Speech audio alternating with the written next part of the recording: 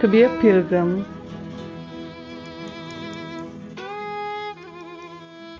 Well, my name is Julian. I'm from Colombia. I went as a pilgrim to Medjugorje 5 years ago with my fiancé, and now we're happily married. At the beginning, I was skeptical from Medjugorje since in Latin America we never heard about the apparitions.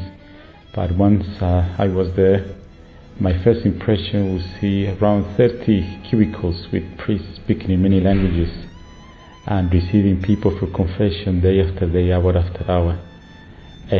That made me realize that if God is calling so many people to conversion and repentance, the work of the Holy Spirit must be in that place, and especially the one with Our Lady.